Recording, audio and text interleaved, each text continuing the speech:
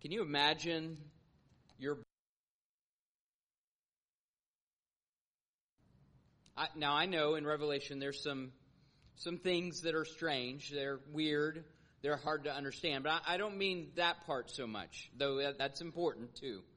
I'm talking about maybe chapter 1 and the vision that we receive of the resurrected Christ, the risen Lord, the risen King. Or how about the first couple chapters, the letters that are written to the various churches? We did a series a couple years ago, I think, in chapters 2 and 3. Imagine missing out on the vision of heaven and the worshipers that are gathered before the throne of God from every tribe and tongue and nation and people. Imagine not having that picture. Or imagine not having the comfort that every tear shall be wiped from our eyes. That there is a home that we are awaiting where there is no more pain, there is no more death. Every tear is wiped from our eyes. Imagine not having that. Where did the book of Revelation come from? It came from a place of exile. John received his revelation when he was exiled on the island of Patmos. Not kind of island that you think of for island hunters, maybe a TV show you've maybe seen, nothing like that. It's not the kindest place, and it was exile away from his beloved people, his church that he served. It was away from people who knew him.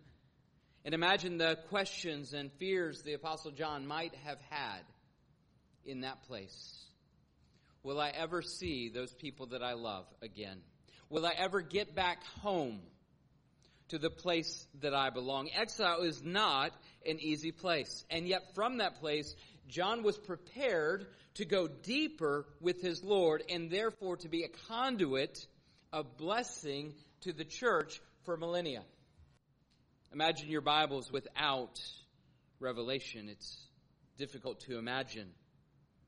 And John knew that there is, and he writes, and he has in that vision, a picture of a true and better home that awaits us.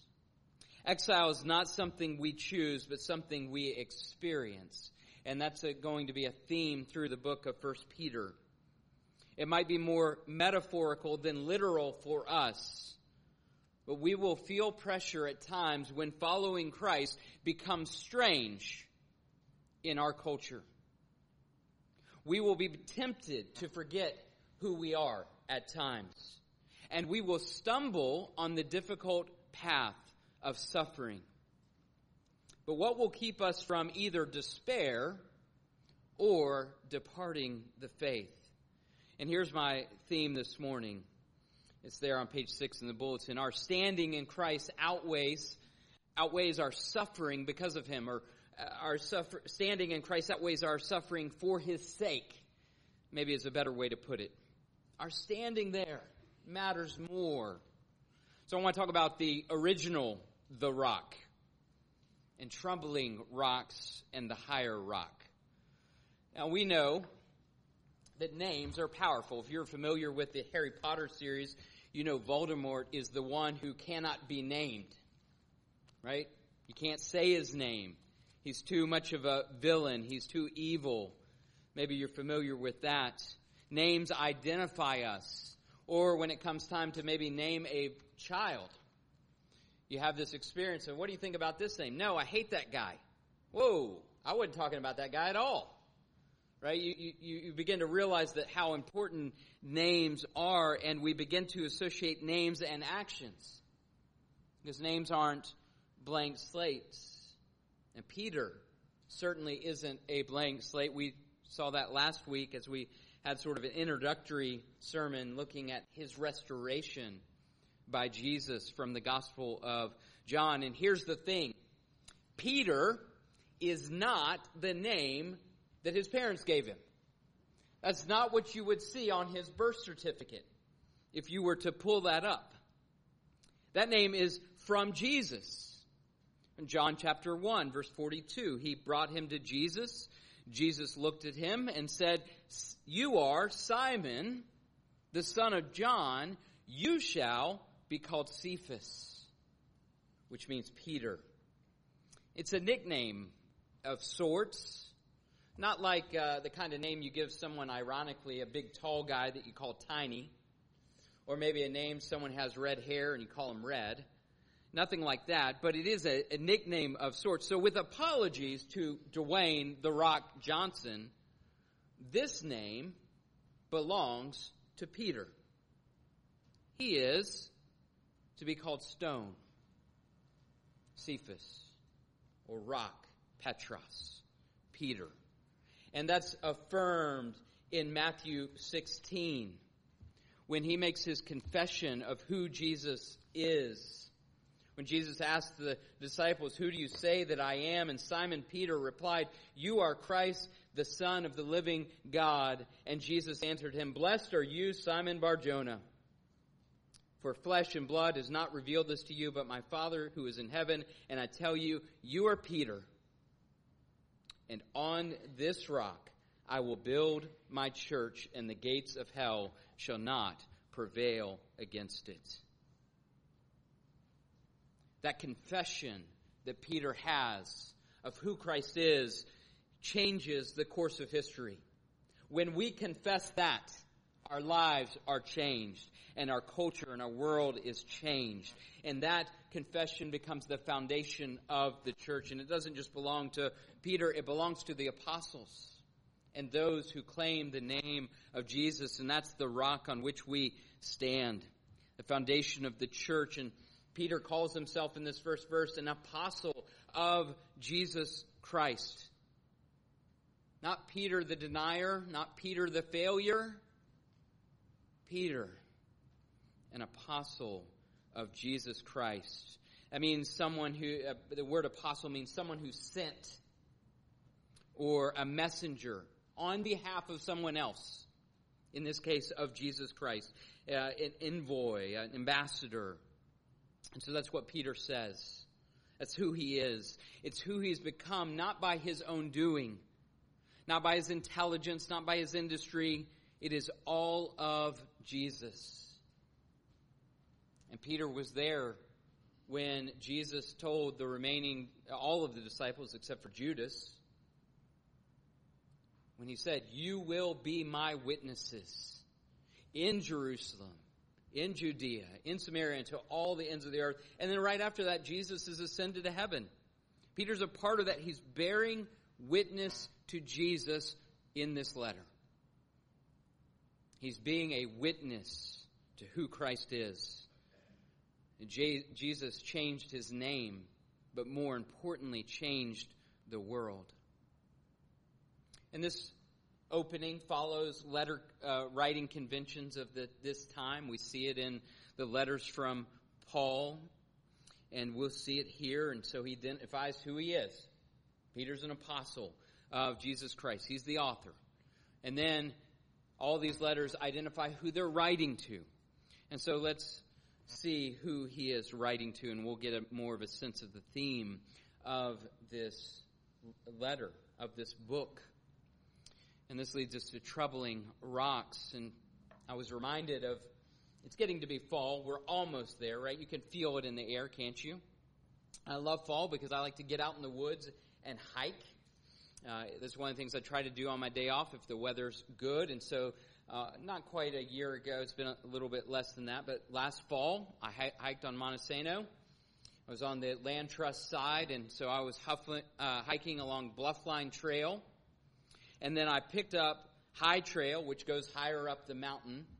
And it was a wonderful hike. I'd been out there for a couple of hours at that point. And I'm coming back to my car down Tollgate Trail. And all of a sudden, every step becomes painful. Every step becomes difficult for a couple reasons. The peripheral neuropathy that I have from chemotherapy is a factor, certainly. And I'd been on my feet for a couple hours at this point. But more importantly, the part that was bothering me was that on Tollgate Trail are just hundreds, thousands of rocks. Little ones and big ones, but not even the big ones that you can walk nicely on. It's like every little step was on a boulder this size. You could step on it, but you had to be careful. And then you'd take another step, and it was the same thing. And every step became more and more painful. The path was hard, and the pain was real. But even though I was beginning to wonder, should I have not taken that trail, and maybe I would have been better off just walking along Bankhead Parkway.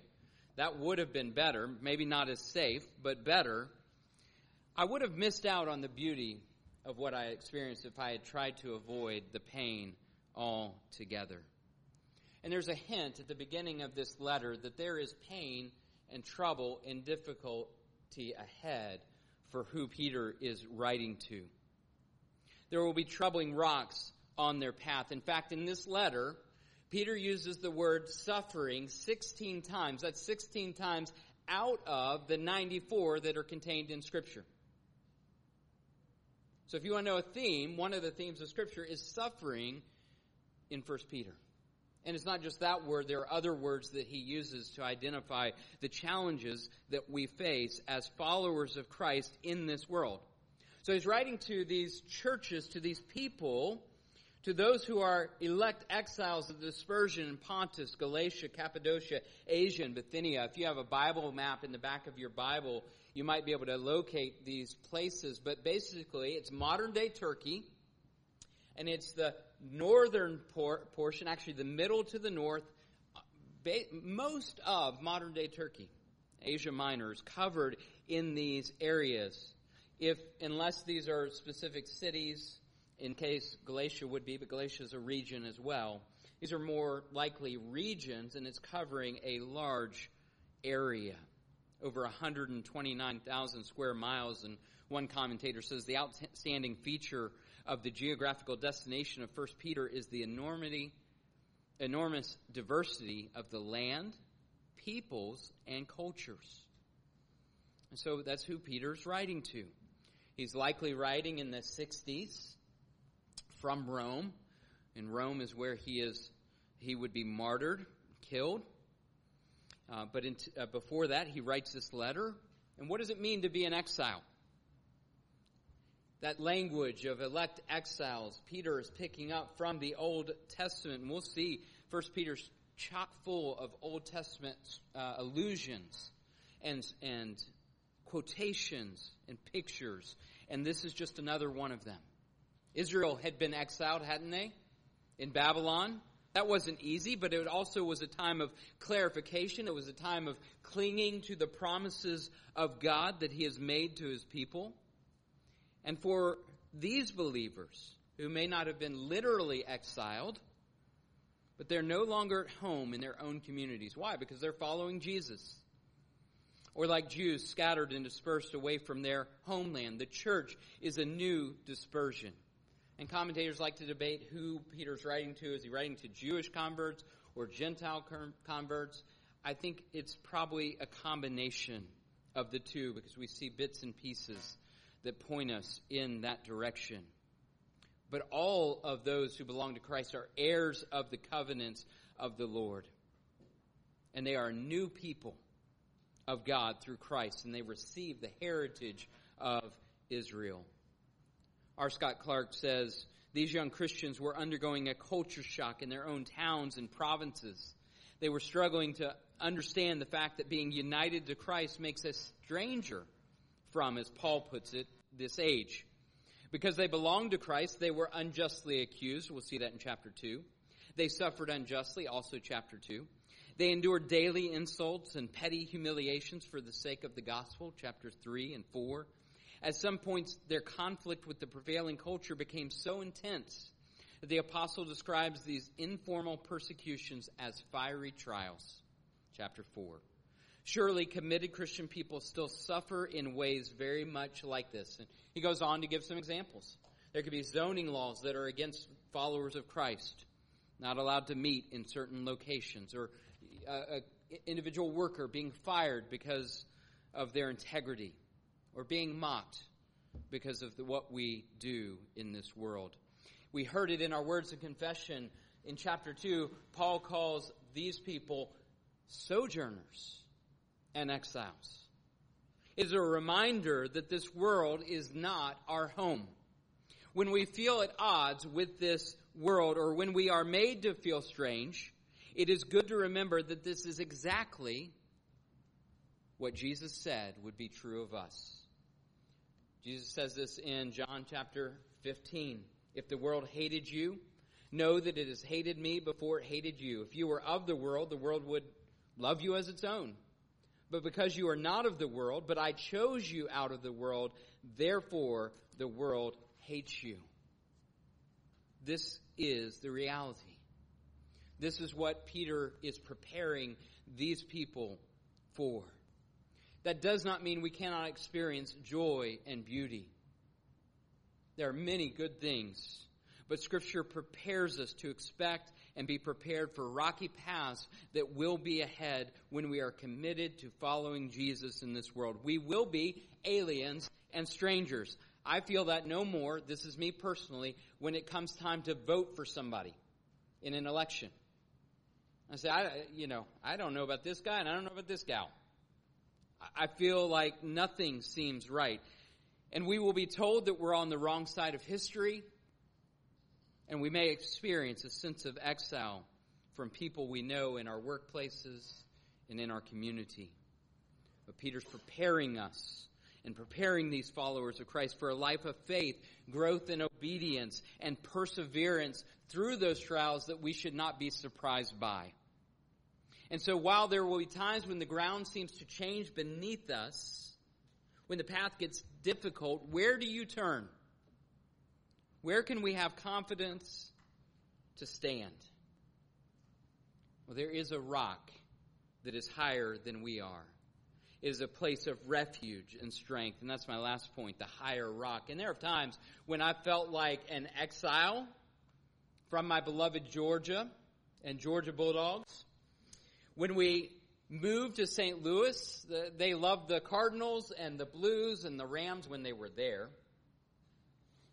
They didn't care about college football, so I felt like a stranger there. We moved to Norfolk then, and nobody cares about college football there. Everybody's from somewhere else, and there's no kind of culture around it. And then when I came to the presbytery meeting to transfer into our presbytery so I could be the pastor here 15 years ago, I was telling, you have to tell your story, your testimony, your background, your call to ministry.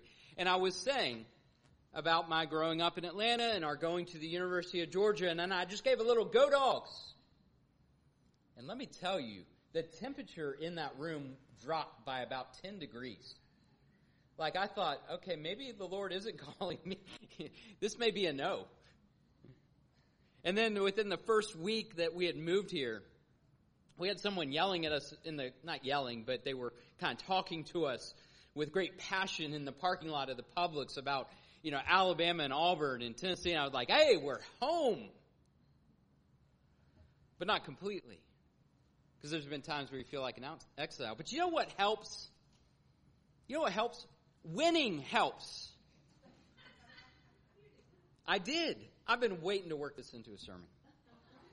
Right? Winning back-to-back national champions helps tremendously. You stand a little taller. You wear your colors a little bit bolder. You feel a little bit stronger. What makes the difference? And forgive the poor illustration, but what makes the difference for the suffering Christian, for the persecuted Christian, for the Christian who's just simply longing for the home of heaven? It is indeed victory. Our victory through Jesus Christ. His victory on our behalf over sin and the world and the evil one. And what we see in verse 2 is that there is a Trinitarian rescue effort that has been on our behalf. It's why we sing to Father, Son, and Holy Spirit. It's why we praise the Trinity. It's why we believe in it, because we see it here in Scripture. Look at verse 2. To those who are elect exiles, according to the foreknowledge of God the Father in the sanctification of the Spirit, for obedience to Jesus Christ and for sprinkling with His blood. That is the higher rock that we stand on. That's the solid ground. that Jesus has come on our behalf, that the Spirit is working within us, that the Father knows you and chose you. That's the higher ground, the more sure footing of the gospel. We are chosen. That's what it means to be elect. We can focus on the exile part, and that's true. But there's also the reality that we're chosen by God. Elect exiles. Why? According to the foreknowledge of God the Father. Peter is saying that God chose you. You heard it when Jesus said, I chose you, Jesus says. You didn't choose me, I choose you. And that should humble us tremendously, but also embolden us to continue to follow the Lord in obedience no matter what. And he says it's according to his foreknowledge. And this just does not mean God's omniscient, though he is omniscient, knowing everything. It's not about God looking into the future and saying, oh, there's a good preacher. There's a good follower of Christ. I'll take him or her. No, it's his covenant love being given to us in eternity past. It's his foreknowledge of us then.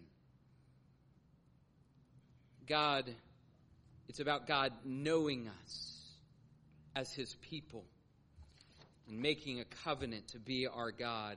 And that gets emphasized in the relationship of having a Father in heaven.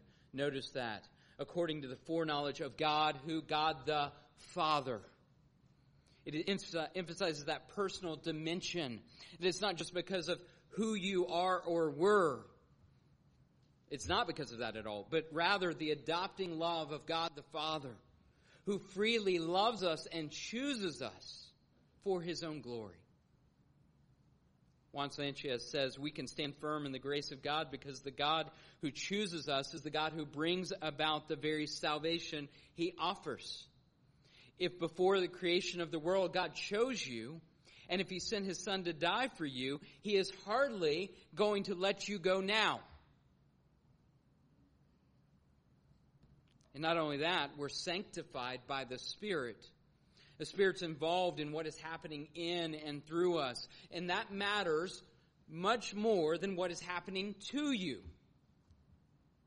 Who you are is more important. And who you are becoming is more important than what is happening to you. We have to fight to remember that, especially when we experience trials and sufferings. But God never leaves us as we are. He's leading us to our original design. And the Spirit leads us to a greater holiness, which is precisely why we will feel like exiles or even be exiled. And why? Why else? Because God chose us, and he's our Father, because the Spirit is sanctifying us. Finally, so we've got Father and Spirit. There's Jesus. The work of Jesus.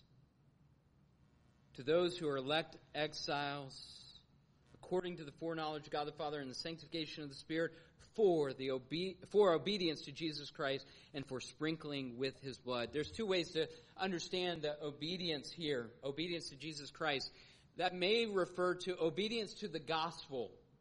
That is, that when the good news is proclaimed, that we believe that Jesus is our Savior, that he's the only Redeemer of God's elect. So obedience to the gospel, or it could refer to obedience to the way of Jesus. And that certainly makes sense, but I lean towards obedience to the good news of the gospel because our holiness has already been covered. Our sanctification is already covering our obedience to the way of Jesus. That's what the Spirit is leading us in. But it doesn't much matter because it's still this reality that we are being led in this way. And Peter finishes this summation of our salvation by the work of the Trinity by pointing us to the pinnacle of that work, the sacrifice of Jesus Christ. His blood is what cleanses us from every sin. This is a picture of the new covenant ratified by the blood of Christ, signified in the wine and grape juice that we receive in communion or by the water of baptism. We're sprinkled by the blood of Christ, cleansed and raised to new life. It declares who we are, forgiven, redeemed, ransomed. And maybe more importantly, it proclaims whose we are. We belong to the Father whose children we become. We belong to the Spirit who leads us onward. We belong to our older brother Jesus, who dies that we might live. Do you think that might make a difference to these people when they're struggling, when they're suffering, when they're experiencing exile? Does it make a difference to you? Well, I believe that you can handle all sorts of exiles, little and big, small and large, when you know the distance between you and God has been closed because of His goodness to you. If you know that you are no longer an exile from the Lord who created you, then it might make a difference in how we endure.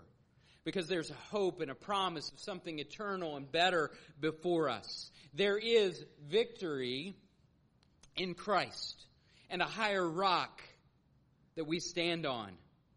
I'm not trying to diminish the difficulties along the way.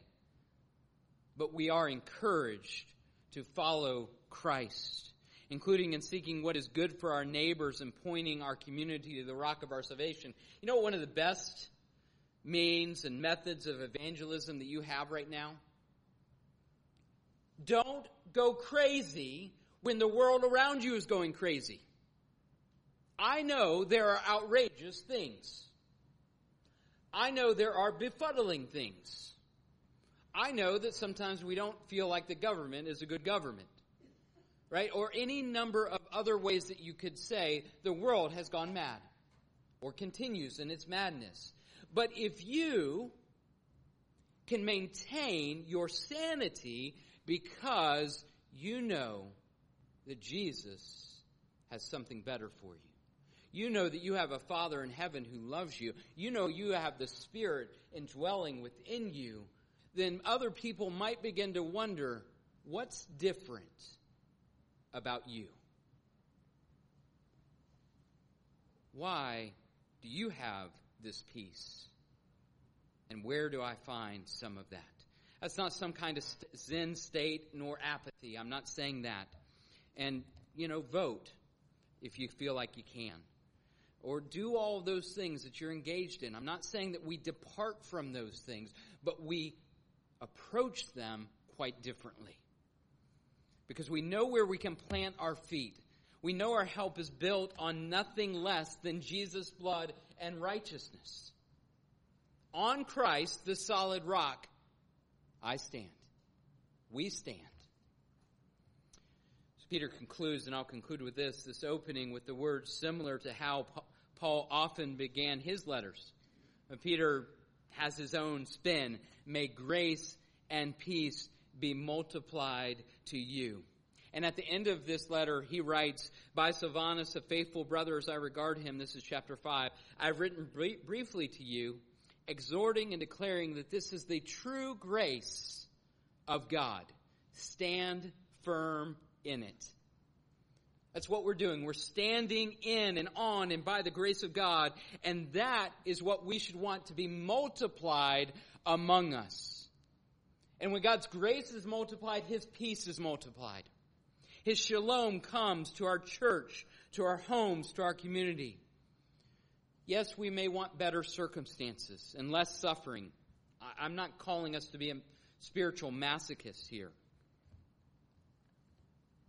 But the longing is not about feeling more at home about where we are, but looking to the home and the world to come and living in light of that. So that grace and peace might be multiplied because Jesus' work becomes more precious. The Spirit's leading becomes more tangible. And our joy in the Father abounds in our hearts and our lives. That's my desire. And that's what I hope we'll learn from this book as we go through it. And many other things beside. Would you join me in prayer? Heavenly Father, thank you for this time. Thank you for your word. I pray that we would dig into your word.